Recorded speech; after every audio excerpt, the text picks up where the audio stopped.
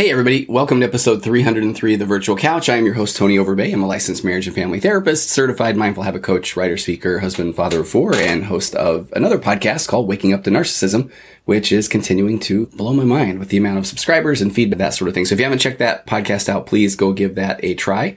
And also the Path Back pornography recovery program is continuing to change the lives of many people. So there's a weekly group call. You can go to pathbackrecovery.com, download a short ebook that describes 5 myths that people have about making pornography a coping mechanism no longer once and for all. That sentence made little to no sense, but just go to pathbackrecovery.com and there you can take a look at this ebook and see the work that is being done there. It's a very strength-based, hold the shame, become the person you always wanted to be program. So again, that's pathbackrecovery.com.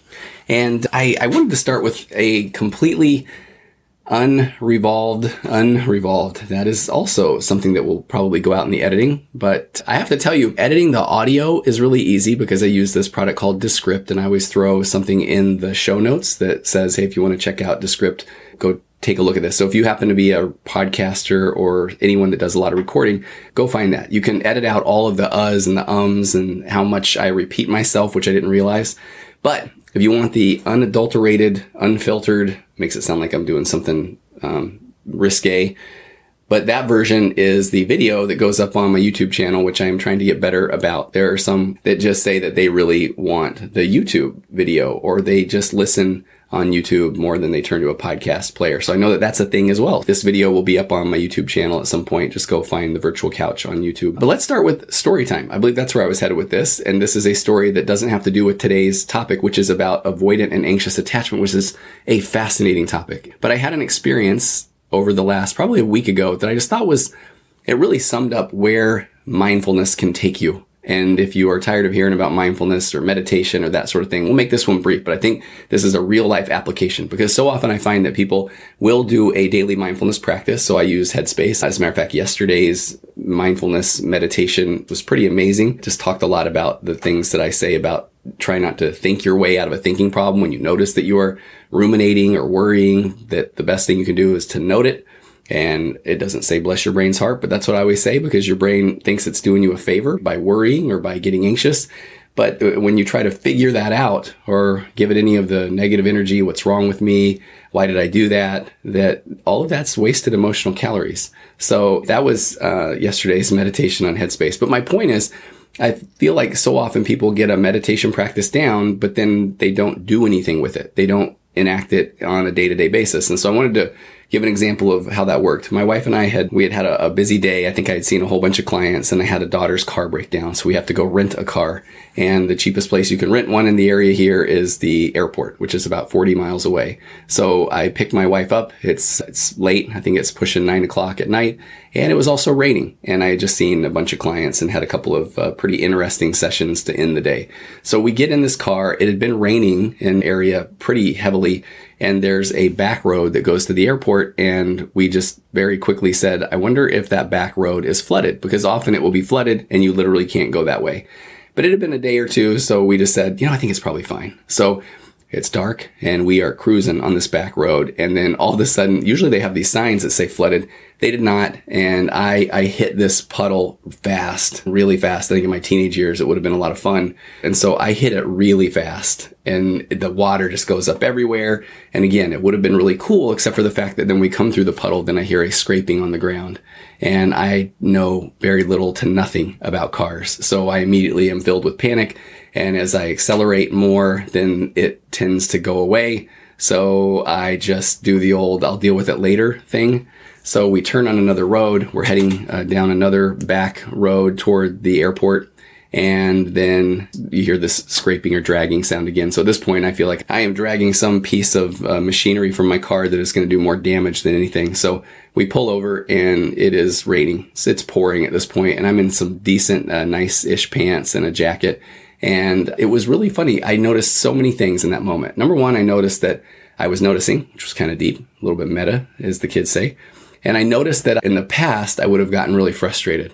And I even thought to myself, what's the goal of my frustration? If I would have said, man, I'm just so mad, I'm so frustrated, that I really was able to step back and say, what's that goal? Do I want my wife to think oh my gosh, I don't know how he does it. Or when in reality, I think my wife would probably think, oh, here he goes again, getting angry or frustrated about something that we have no control over. So I noticed that. And then I noticed that I also, being completely open and transparent, I was just sharing this with my wife last night, I noticed that I don't know what to do. I don't know how to fix cars. And so I realized that taps into some deep insecurities of mine, because that's a manly thing to do, is to be able to fix cars. So I realized that I didn't even know what to do. And so therefore I found myself almost wanting my wife to just take care of it, because she's really good at taking care of things. She's a real fixer, not fix cars per se, but she's just, well, what are we going to do? We got to get things done. So I opened the door, and at this point now I'm feeling pretty calm and almost taking a look at this humorously. And then I noticed that I need to lay down on the ground, it's dirt and rocks, to take a look under the car and use my flashlight on my phone. And I even thought so many times along the way, I wanted to bail, because in my mind, I was thinking, I don't know what to do. I don't know what I'm looking for. And so all of those became things that were absolutely true. I'm not even debating the fact that I don't know what to do. I don't even know what I'm looking for. So I got to use the principle of expansion, where I got to invite all of those feelings and thoughts and emotions to come along with me while I literally laid down on my back in the rain, looking under my car. And at that point, I was fully present. I was in. I had recognized there's nothing really productive about getting frustrated or angry. I don't know what that would have done for me. And then I just observed with a bit of humor the fact that I didn't know what I was doing, but I knew that it was the right thing to do to look under the car. And I saw this plastic piece that had become, I think something must have broken, and it was dragging. And so in a Herculean effort, I bent it back, but now it was still going to drag. So at this point, I go back to my childhood, my 80s, my 90s brain, and the concept of MacGyver, and I need to make this work. So I open the trunk, and this is where I wish I had duct tape. Now I have a roll of duct tape in my trunk, but I didn't. And I had a first aid kit, and I opened it and I found some gauze. And so I thought, there's no way gauze will hold this, but I thought I have nothing else. So I crawl back down under the car, and then I gauze this thing back together, and we go off to the airport. We get the rental car, and we live happily ever after. So I was able to eventually get some duct tape on it, and I'm gonna have to fix it at some point. But the principle there of mindfulness was just noticing. I noticed a lot of things, and I thought, does it do me any good, or is it a productive thought or feeling or emotion to get really angry? It's a human reaction, a human emotion. Don't get me wrong.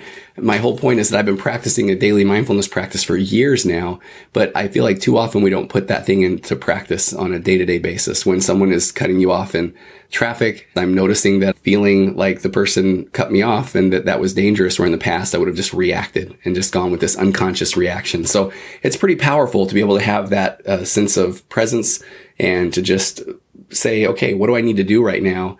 And it isn't that you are void of emotion, but you have all kinds of emotions: anger, sadness, humor, all of those.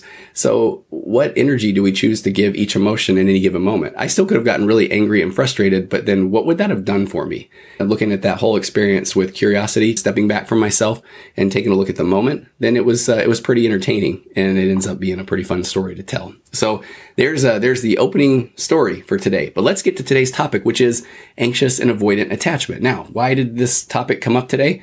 I had someone reach out to me, somebody that's doing a lot of work, which I really appreciate, and they sent me a video, and they just said the video was about anxious and avoidant attachment patterns in relationships. And when one person is anxiously attached and one person is avoidantly attached, that in essence, is that just now that one finds that out, it is what it is? And are you doomed to this pursue and withdraw relationship for the rest of your life? And there were a lot of funny things that happened when this person asked me that. One of them was I covered this topic, and now I look back, it's been a year and 2 or 3 months ago on my podcast when the last time I interviewed Jennifer Finlayson-Fife, who is an amazing relationship, couples, sex therapist. And every time she comes on my podcast, which she's due now again, but I get more downloads than ever before when she comes on. But the last time that I had her on my podcast, I really thought that I had solved this riddle about anxious attachment and avoidant attachment. And so let me share my hypothesis with you, and then I'll share what her response was. And then I've got an amazing article from Psychology Today that I want to get to. And I think that we'll be able to make a lot of sense of that dynamic that so many relationships find themselves in, where one person does feel anxiously, continually wondering if, hey, did I do anything wrong? And it's as if the more that they become anxiously attached or try to reach out to their spouse and say, well, hey, I'm noticing something's off, or what's wrong, or did I do anything? That almost the more avoidant that pushes that partner back. Let me step back there. So when I had Jennifer on, I wanted to talk about attachment styles. And here was my whole premise. I felt like over a course of several months, and then the more I looked at it, it looked like several years, that I felt like, and I'm going to use some all or nothing statements. And I know that I typically say, let's not go always or never, but I'm going to do probably a little bit of that here. But I felt like for the most part, all the guys that I was working with at that time did seem to have this anxious attachment style where they seemed overly clingy. They seemed like they would come in and they may say they see their spouse that's a bit withdrawn, their wife, and they would say, hey, is everything okay? And if their wife said, it's okay, I'm fine. And then if the husband then 5 minutes later, the wife wasn't jumping up and down and saying, you're the greatest, then he would say, are you sure? Did I do anything? And at that moment, then the wife would say, no, I really am fine. And then you would have a whole variety of things that I would see over and over again, where if the guy was like, geez, okay, hey, I'm just asking, you seem off. I don't know what I'm supposed to do with that.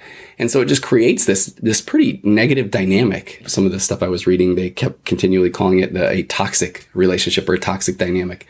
And so I also, and this was just a little bit of side note stuff, if you take that concept of the love languages, which I think Jennifer and I even talked about how as a therapist, sometimes it's not as fulfilling. It's a little bit frustrating even when people come in and all they want to talk about are the love languages, Gary Chapman's 5 Languages of Love, because as wonderful and amazing as that book is, and it's even, there's a part of that in my magnetic marriage course, but we look at it just as something to be able to communicate about. But it isn't scientific evidence-based data. The 5 Languages of Love aren't something that been double-blind studied and that there's here's what you do with those love languages.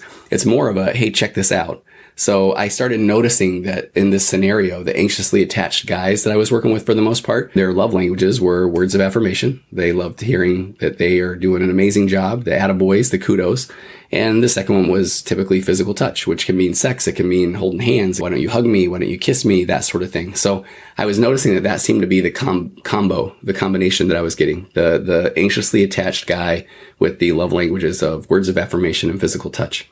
And then it seemed like I want to say all of the couples that I was seeing at that point, the women in that dynamic were avoidant attachment, where they seemed to be more arm's length or more standoffish. And so the husband wanted nothing more than I want to be there. I want to be your knight in shining armor. And in essence, almost so that he will then get his needs met, that she will then say, oh my gosh, you're my knight in shining armor. And now here's some physical touch. Here's some physical affection. And so most of the women, I felt like at that time, if you looked at their love languages, it was typically quality time or acts of service. And so here's where I thought I had just solved major riddles and puzzles and relationships that had gone on for eons and decades. So I present this to Jennifer Finlayson Fife that I say, I believe that most of the relationships that I'm working with, the guy is anxiously attached with these words of affirmation and physical touch as the love languages, and the women are avoidant attachment with the love languages of acts of service and quality time.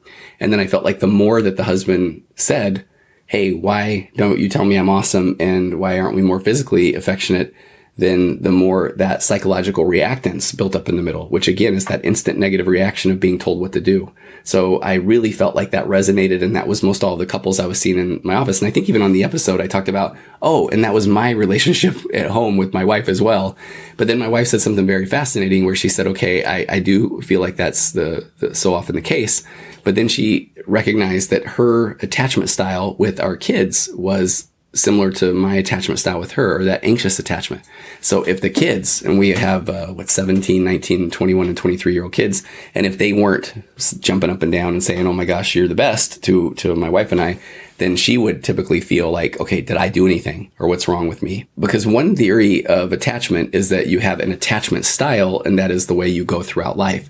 There's more data over the last decade or more, couple of decades, that show that, okay, that attachment style influenced heavily by your childhood, by your relationships with your parents, maybe even with your peers as you were growing up, but that it is malleable. And so I thought it was really fascinating to see that it seemed to settle in a relationship. And I almost wondered if that was just the dynamic that then became created. And then people just said, this is the way it is. And there's this push and pull constantly.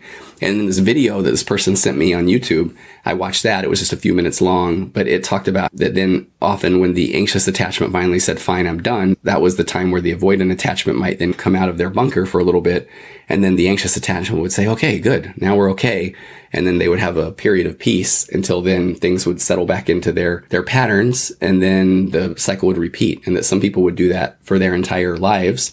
But then for others, the anxious attachment may even begin to feel like they aren't fulfilled inside the relationship, and then they might look outside of the relationship, which the crazy part about that is that almost then fulfills this subconscious piece to the avoidant attachment partner of that, see, they were going to leave anyway. So that's why I didn't invest myself in the relationship, even if that whole thing was going on subconsciously. So I present all this to Jennifer Finless and Fife, and I was doing a little bit humorously, and I said, I can talk to the guys. I'm a guy. I can talk to the guys. And I thought I was very clever in saying, if you notice that you are coming in and saying, okay, did I do anything? You're allowed one check-in. Hey, how's your day? Did I do anything? And if your wife says, no, I'm good. I just have some stuff going on in my head. That if you noticed 5 minutes later that you wanted to go back and say, are you sure? Is there anything I did here wrong? That was where you needed to acknowledge and recognize your anxious attachment. So much like this concept of the mindfulness example I gave you at the beginning with the car, that just noticing that I want to reach out and check again and again. I want this external validation. I'm feeling uncomfortable, so I want my wife to make me feel better, even though it's my own anxious attachment style that is causing me to feel this disconnect with my spouse. So I was saying to guys, all right, when you're aware of that, now you need to go validate internally, self-validation. You need to go do push-ups. You need to pet the family dog. You need to go do a hobby. Go and do. And when somebody would say, do what? I don't anything, but primarily go do something of value, because then you'll find real fulfillment or sense of purpose, which will raise your emotional baseline, and you'll actually be able to show up in a better way with your spouse in your relationship, which might actually then help with that whole anxious attachment, avoidant attachment dance that I'm talking about here. So I present all that, and I say to Jennifer, in essence, hey, so can you talk to the women? Tell them to come on out of that bunker. The guy gets it now. And I love what she said. She said, that just means the relationship is not mature. And I remember thinking, wait a minute, I just laid all this stuff out. I've got all of this stuff figured out. And now we're talking about immaturity. Fast forward a year and change more where we are right now. And what have I been talking about a lot? Whether it's on my Waking Up to Narcissism podcast or the virtual couch, this concept of emotional maturity, and how if you look at the concept of narcissism, that I laid this out on my Waking Up to Narcissist podcast, where the percentage of people that are diagnosed malignant or malicious narcissistic personality disorder is very tiny. It's in reality, I think one estimate said it was 1% to 2% of the population. But I have maintained that when I lay out my abandonment and attachment speech from childhood, from birth, that we all have these abandonment wounds where coming from child, and attachment wounds where we feel like if people don't respond to us the way that we would like them to, then we don't say, oh, they must have other things going on in their life. No, we're programmed from the factory to think it must be because I'm broken or I'm unlovable, or else people would meet my needs. Because when you come out of the womb and you are a little baby, you are programmed to get your needs met, because if you don't get those needs met, guess what? You die. If you cry and nobody comes to feed you or change you or nurture you, then you literally die. So that abandonment wound is so deep within us that we have this deep fear of abandonment, to the point of where if you are anxiously attached, I believe that you are going to desperately do anything to make sure that that person does not leave, and even to the point of where you're actually pushing them away.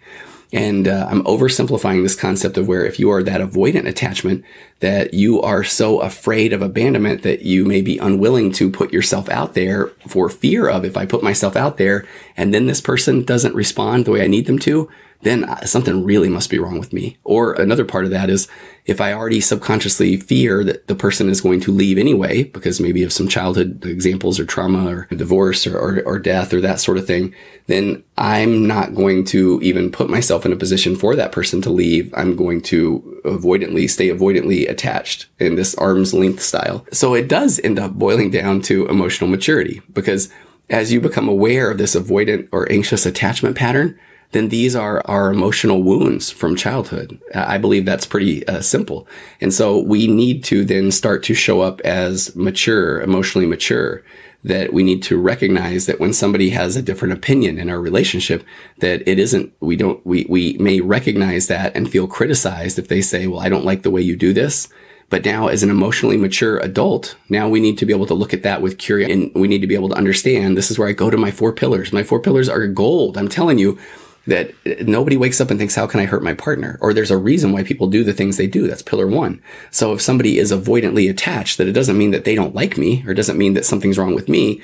I want to look at that with curiosity. Why do they feel like they can't open up? Or why do they feel like they are having a challenge of coming out of that bunker? Pillar 2 is when they express something to me, I can't say that's ridiculous or I don't believe you. Even if we feel that way, because any of these things are going to take a conversation out into the weeds and make it unproductive. So if we assume those good intentions and the person says that I feel like you aren't there for me, or I feel like you don't care about me, I want that to be our cue for empathy. I want that to be a thing that we can now really lean in and say, man, tell me more about that. My pillar 3, questions before comments.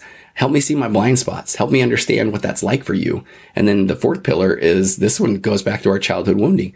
Stay present. Don't go into a victim mode and say, okay, well, I guess I'm just going to do whatever you want me to. Or also another way that people violate that 4th pillar is people will then retreat into the bunker by saying, man, you're right. I am such a piece of garbage. I don't even know why you are even with me, because that's an emotionally immature way to show up. That's a way that we're trying to get our needs met, but it's not a confident internal self-validation way to get our needs met. It's, I don't feel good, so I want you to make me feel better. And my attachment pattern from childhood is to withdraw and become less than so that you will come tell me I'm okay. I need to realize I am okay so I can show up more confident in the relationship, because that's actually what we want in our relationships. I'm going to get to this. This is funny. I feel like I almost don't need this article down, but I really like it. It's by a lady named Darlene Lancer. She's an attorney and an LMFT. And this is off of Psychology Today. And I'm going to read a lot because I hope that you can already see that I feel like I've established my topic and these are my thoughts. And I feel like she does a really good job in this article that's called Attachment Woes Between Anxious and Avoidant Partners. She said, if real intimacy eludes you, find out why and how to get your needs met. So she says, and she talks about this relationship duet is the dance of intimacy that all couples do. One partner moves in and another backs up, and partners may reverse roles, but they tend to, as I was sharing earlier, maintain a certain space between them. And the unspoken agreement is, she says, that the pursuer chases the distancer forever. And in the world of emotionally focused therapy, which my couples course is based off of, they do call it pursue and withdraw. So you've got a pursuer, she says there's a distancer, and they never catch up. And the distancer keeps running, but never really gets away. And they're negotiating the emotional space between them. So she talks about how we do have all these needs for autonomy and intimacy. And that is that push and pull, independence and dependence. Yet simultaneously we fear both being abandoned, which is acted by the pursuer, and being too close, which is acted by the distancer, that arm's length or that avoidant attachment.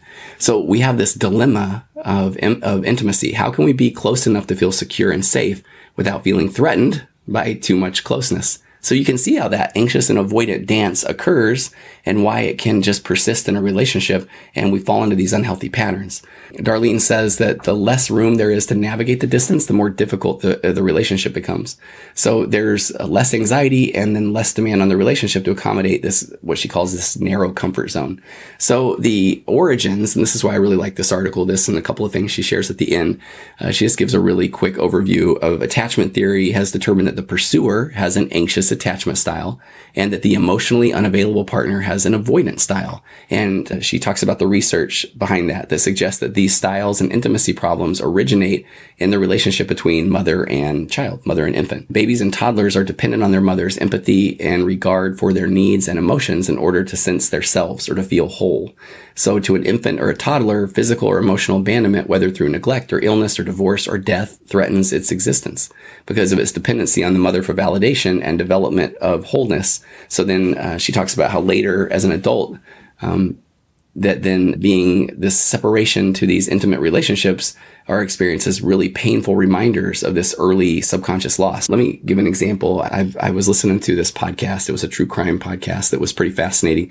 And the psychologist, I just really enjoyed his work on this podcast. But he talked about if you really look at attachment from a really deep place, that when a baby is born, they literally don't even know that they exist or that they are an entity until then they have some interaction with anyone, any other person. So it's almost as if we don't even know that we exist, or there's this threat that we may not exist if we do not have this interaction with someone. And I feel like that at its core makes sense of why sometimes we're okay with not even okay, but we may find ourselves in this fighting, this emotional tug of war with our spouse or our partner, even when we feel like, man, this isn't the relationship that I want. But when we are programmed from the factory to know that if we do not have interaction, we do not exist, then we may continue to show up emotionally immature just so that we have any type of interaction to know that we are there, that we exist.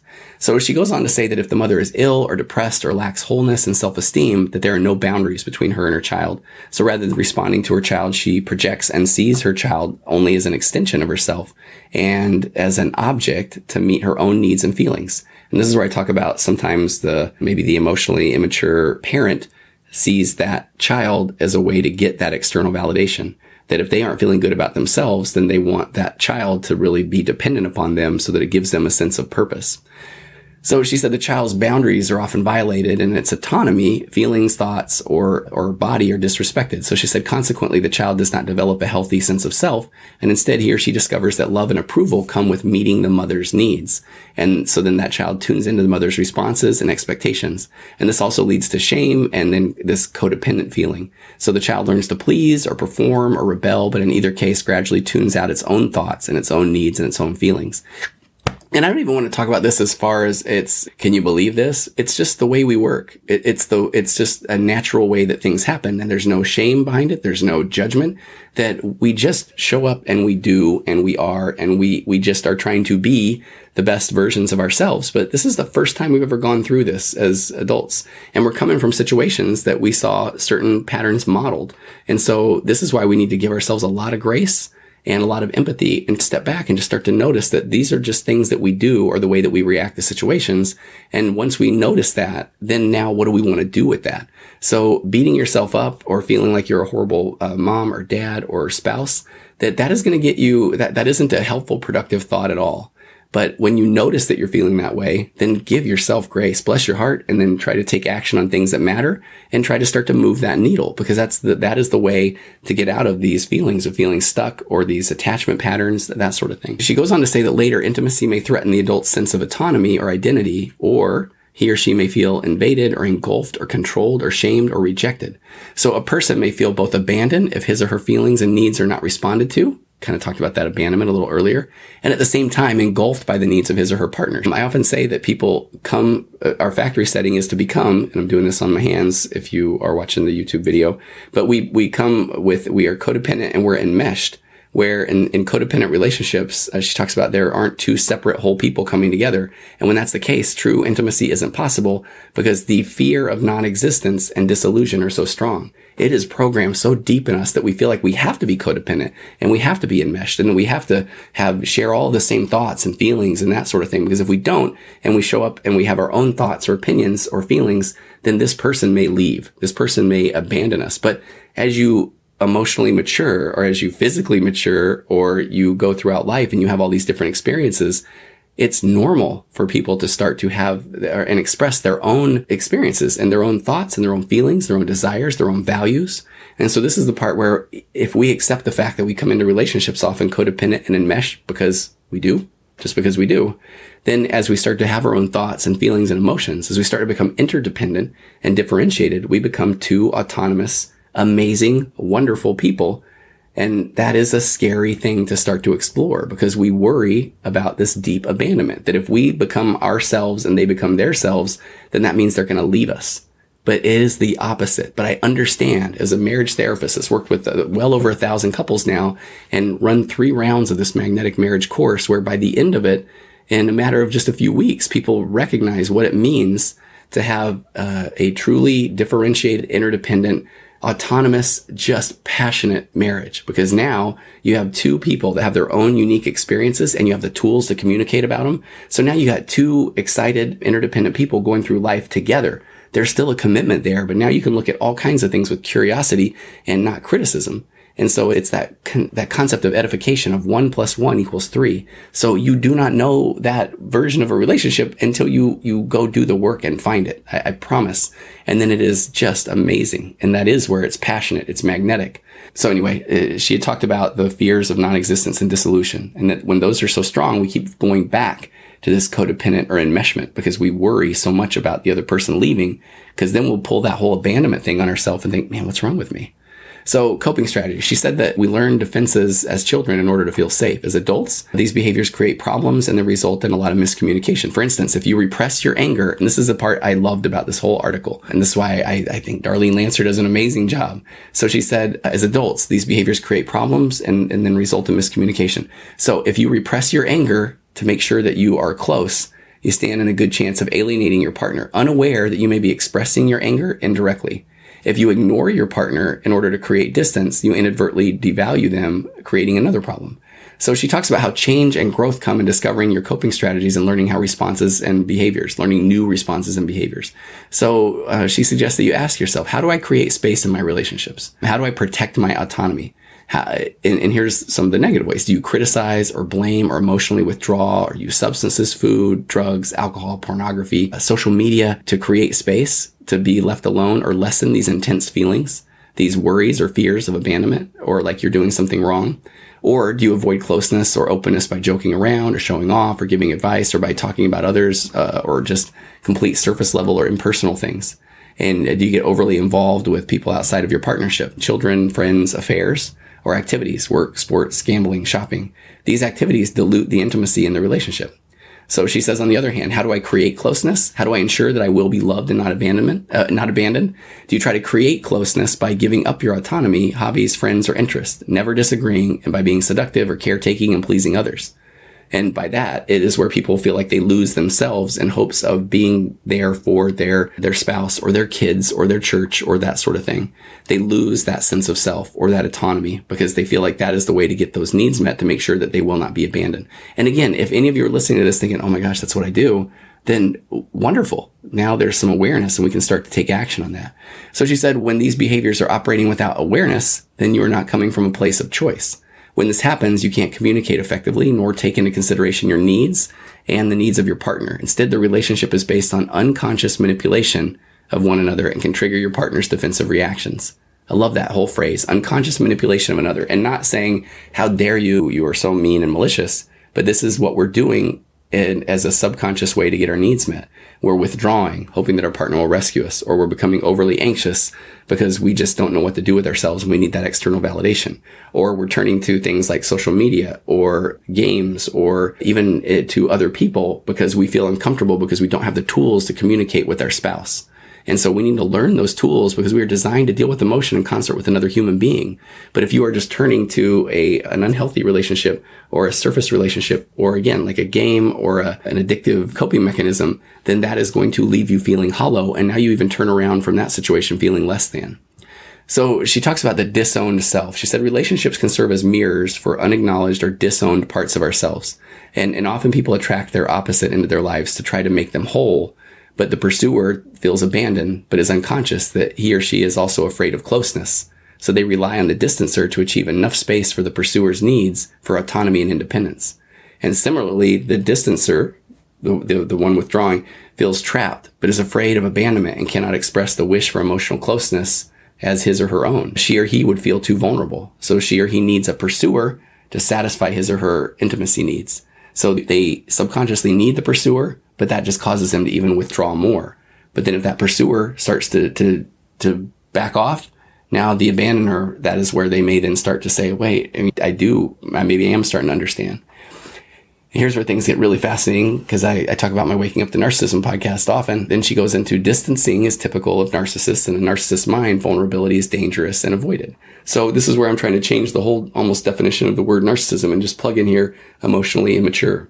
So we're not talking about a pathological, malicious, malignant narcissist, but maybe we're talking about somebody with narcissistic traits or tendencies or emotional immaturity. Because what are they not doing? They're not emotionally mature and standing up and learning the tools to be able to speak up to what they need in the relationship. Instead, they're doing this almost subconsciously. So she said they often play games to draw you in, but then distance themselves when the relationship gets closer. They may love bomb and then ghost you or become unavailable. And this becomes devastating for partners of narcissists, and it goes on to lead to things like a trauma bond, which I have several episodes on that concept. So the distancer says of the pursuer, she or he is too demanding or too dependent or too emotional or too needy, and wonders, can I love? Am I being selfish? Or what I give seems to be never enough. And the pursuer says of the distancer that he or she is selfish or inconsiderate or inflexible or emotionally withdrawn and has to have things their way. And they wonder, is there something wrong with me? Am I not lovable? Am I not pretty or thin or successful or smart enough? And so they each blame one another as well as themselves. The distancer feels guilty for not meeting the needs of the pursuer. And I hear that so often where the wife just feels, I know he deserves more. I feel so bad about that. And then the pursuer feels angry for not getting his or her own needs met. So then the pursuer starts to realize, man, I am being emotionally needy. I need to find my own hobbies and that sort of thing. But then they start to feel like, but then my wife's going to think that I don't even care. When in reality, that finding their own sense of self and purpose as they become more interdependent, more differentiated, and show up with more confidence is exactly what the relationship needs. Now, if their wife, and I'm going just with this husband-wife scenario where the husband is the pursuer, the wife is the distancer, the withdrawer, if that does not guarantee that she will then say, oh my gosh, I need to do the same. But this is where I often talk about that one person needs to get their baseline up so high. And this isn't this is not a scientific fact, but I often say that so that then either that spouse, the one that's starting, that may be the distancer, the withdrawer, that they may then at that point say, wow, okay, that's my spouse. That's the person that I was attracted to. That's the person that I loved. And so they're either going to say, I do think this is worth it for me to try to come out of my bunker and figure this out. Or even if they don't, then that person, in this scenario, we're talking about the husband, has his emotional baseline high, and now he's exiting on that level so he can be the best version of himself. He can be the best co-parent. He can be the best version of himself into a new relationship, whatever that looks like. Again, back to sum this up, she says they blame one another and themselves. The distancer feels guilty for not meeting the other's needs. The pursuer feels angry for not getting his or her own needs met. So in reality, the distancer judges the part of him or herself that is needy, dependent, and vulnerable, and the pursuer judges the part of him or herself that is selfish and independent. They feel like I'm doing something wrong if I all of a sudden am trying to find my own sense of self. But each sees the part that they don't accept in themselves projected onto the other. Both need to embrace the dependence and independent, the feminine and masculine parts of themselves. She says, without change, partners keep repeating a painful cycle of abandonment. And the key to breaking their polarization is becoming conscious of our needs and feelings and risking what we fear most. So it requires awareness of our coping behaviors and resisting the impulse to withdraw or pursue. And it takes a tremendous amount of courage, or this is where I plug in emotional maturity, not to run when we feel too close and not to pursue when we feel abandoned, but instead learn to acknowledge and tolerate the emotions that arise. And all of this starts to trigger these feelings of shame and terror and grief and emptiness, despair and rage. And she goes on to talk about, with the help of a therapist, these feelings can be separated from the present circumstance in which as adults, our survival is no longer at stake. That's where that emotional maturity comes in. We're not talking about if I am abandoned, I die. We are now talking about I need to thrive in order to survive. And so that is one of the most difficult, but yet powerful things that I feel like I can help people with in as a therapist, is finding their true sense of self, their sense of purpose, and beginning to become interdependent and differentiated. And oftentimes that does feel, again, that abandonment pull is so strong, the person feels like they are going to die. When in reality, it is that that codependence, that enmeshment that has caused them to get to the place where they feel like they want to not exist rather than not be in that relationship. So partners in an emotionally mature relationship, partners then learn from each other. They embrace their disowned needs. And then she goes on to talk about how the pursuer can emulate the distancer's ability to set limits, to take care of his or her own needs, to prioritize, to be less personally involved. The distancer can learn from the pursuer's flexibility, the ability to reach out and ask, to feel others, and to blend boundaries. And I love how she talks about each person must take personal responsibility for him or herself, rather than relying on their partner to take care of his or her needs for closeness or distance. The pursuer must risk saying no and tolerate the anxiety of separation, saying, I can't maybe help right now, or I need to be alone. The distancer must risk saying, I miss you or I need you. She quotes a movie, The Doctor. I do remember this one. William Hurt plays a busy, successful doctor whose wife feels neglected and abandoned. And it's only when Hurt gets brain cancer that he tells his wife that he needs her. Relationships, and I'll just sum this up. This has gone on a little bit longer than I'd even anticipated, but I hope that you're getting the sense of excitement that I feel like of just beginning to put these pieces together, because I really do feel like it's a road to emotional maturity that, as we realize, and this is, I haven't really voiced this one out loud, but it makes sense in my head, so we'll see how this goes. But when you really look at Sue Johnson, founder of Emotionally Focused Therapy, talks about we're designed to deal with emotion in concert with another human, that I feel like we show up from our factory settings, from our childhoods, from our adolescence, again, with this codependent and enmeshment, that we look for external validation to figure out who we are. And there's no judgment with that. It's because when you're a kid, you are emotionally immature and you do not know what your sense of self or sense of purpose is. So you are continually bouncing that off of everyone that you meet, your parent, your teacher, your friends, your church leaders, your academic advisors in college, your teammates if you're an athlete. And it's, what do you think? What do you think? What do you think? I like the way that person does this. I like the way that person does this. And that all stems from these attachment wounds where we are so afraid of abandonment that we have to figure out how to get those needs met. We have to figure out how to show up. But as we're doing that, we're hopefully starting to find our sense of self. But we too often then try to show up as a mature version of ourselves in relationships. But if that isn't the version of ourselves that we started the relationship with, then the other person all of a sudden feels like we're doing something wrong. Like we're going to leave them if all of a sudden we find ourselves or we have different likes or interests. But in reality, that's the way it's supposed to work. We are supposed to be able to find and work through these attachment and abandonment wounds in concert, alongside and interdependent with another human being. I believe that's why we couple. Because if you are left to your own thoughts and emotions and devices in your own head, things don't typically work out to the "and we lived happily ever after" story. Because as I've covered on other podcasts, the brain is in essence a don't get killed device. The brain worries that if I get this thing wrong one time, that I may die. And so we have to then be able to find a safe person that we can have mature conversations with.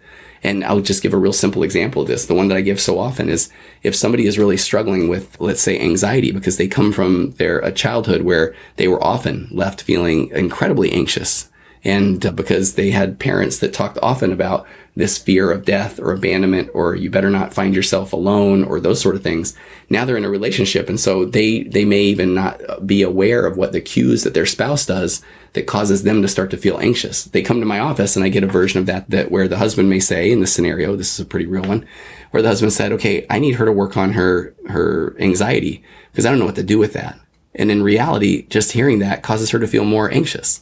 But if they have an emotionally mature, interdependent relationship, now they're there to figure things out together because she's not sure what that is all about. So if he notices that she is feeling anxious, now he can say, hey, I'm noticing that your anxiety may seem a little bit high. And she jumps into this 4-pillar world of, okay, he's not saying that to hurt me. I can't tell him no, even if I don't notice it. And now I can ask questions. Okay, what are you seeing? Help me find my blind spots. That now we can have emotionally mature conversations where then she may be able to recognize, oh my gosh, the more I think about it, we haven't been able to connect for a few days. And so when I was young, when my dad would be gone for days, they would come home, my parents would fight often. So maybe I'm subconsciously working that through where if you and I haven't seen each other or been able to do something together for a few days, I may start getting anxious because I have this fear that you are going to be angry. And so in that scenario, man, now we just process this together.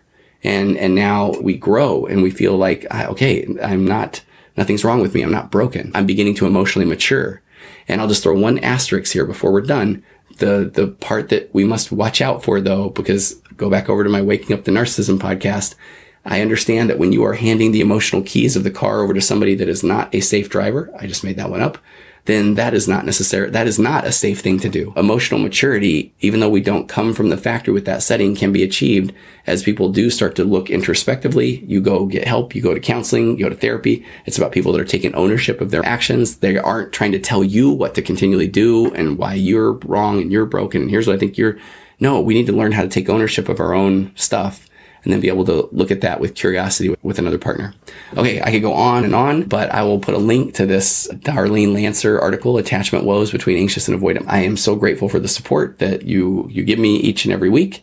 And I just hope that you will share this episode if you feel like it was something that would help.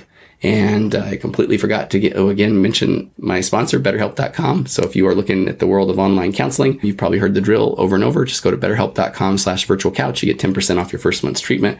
And it is hard to get into a therapist these days. So that might be the best way to go. So BetterHelp.com/virtualcouch. All right. I hope that you have an amazing, wonderful week. And I will see you next time on the Virtual Couch.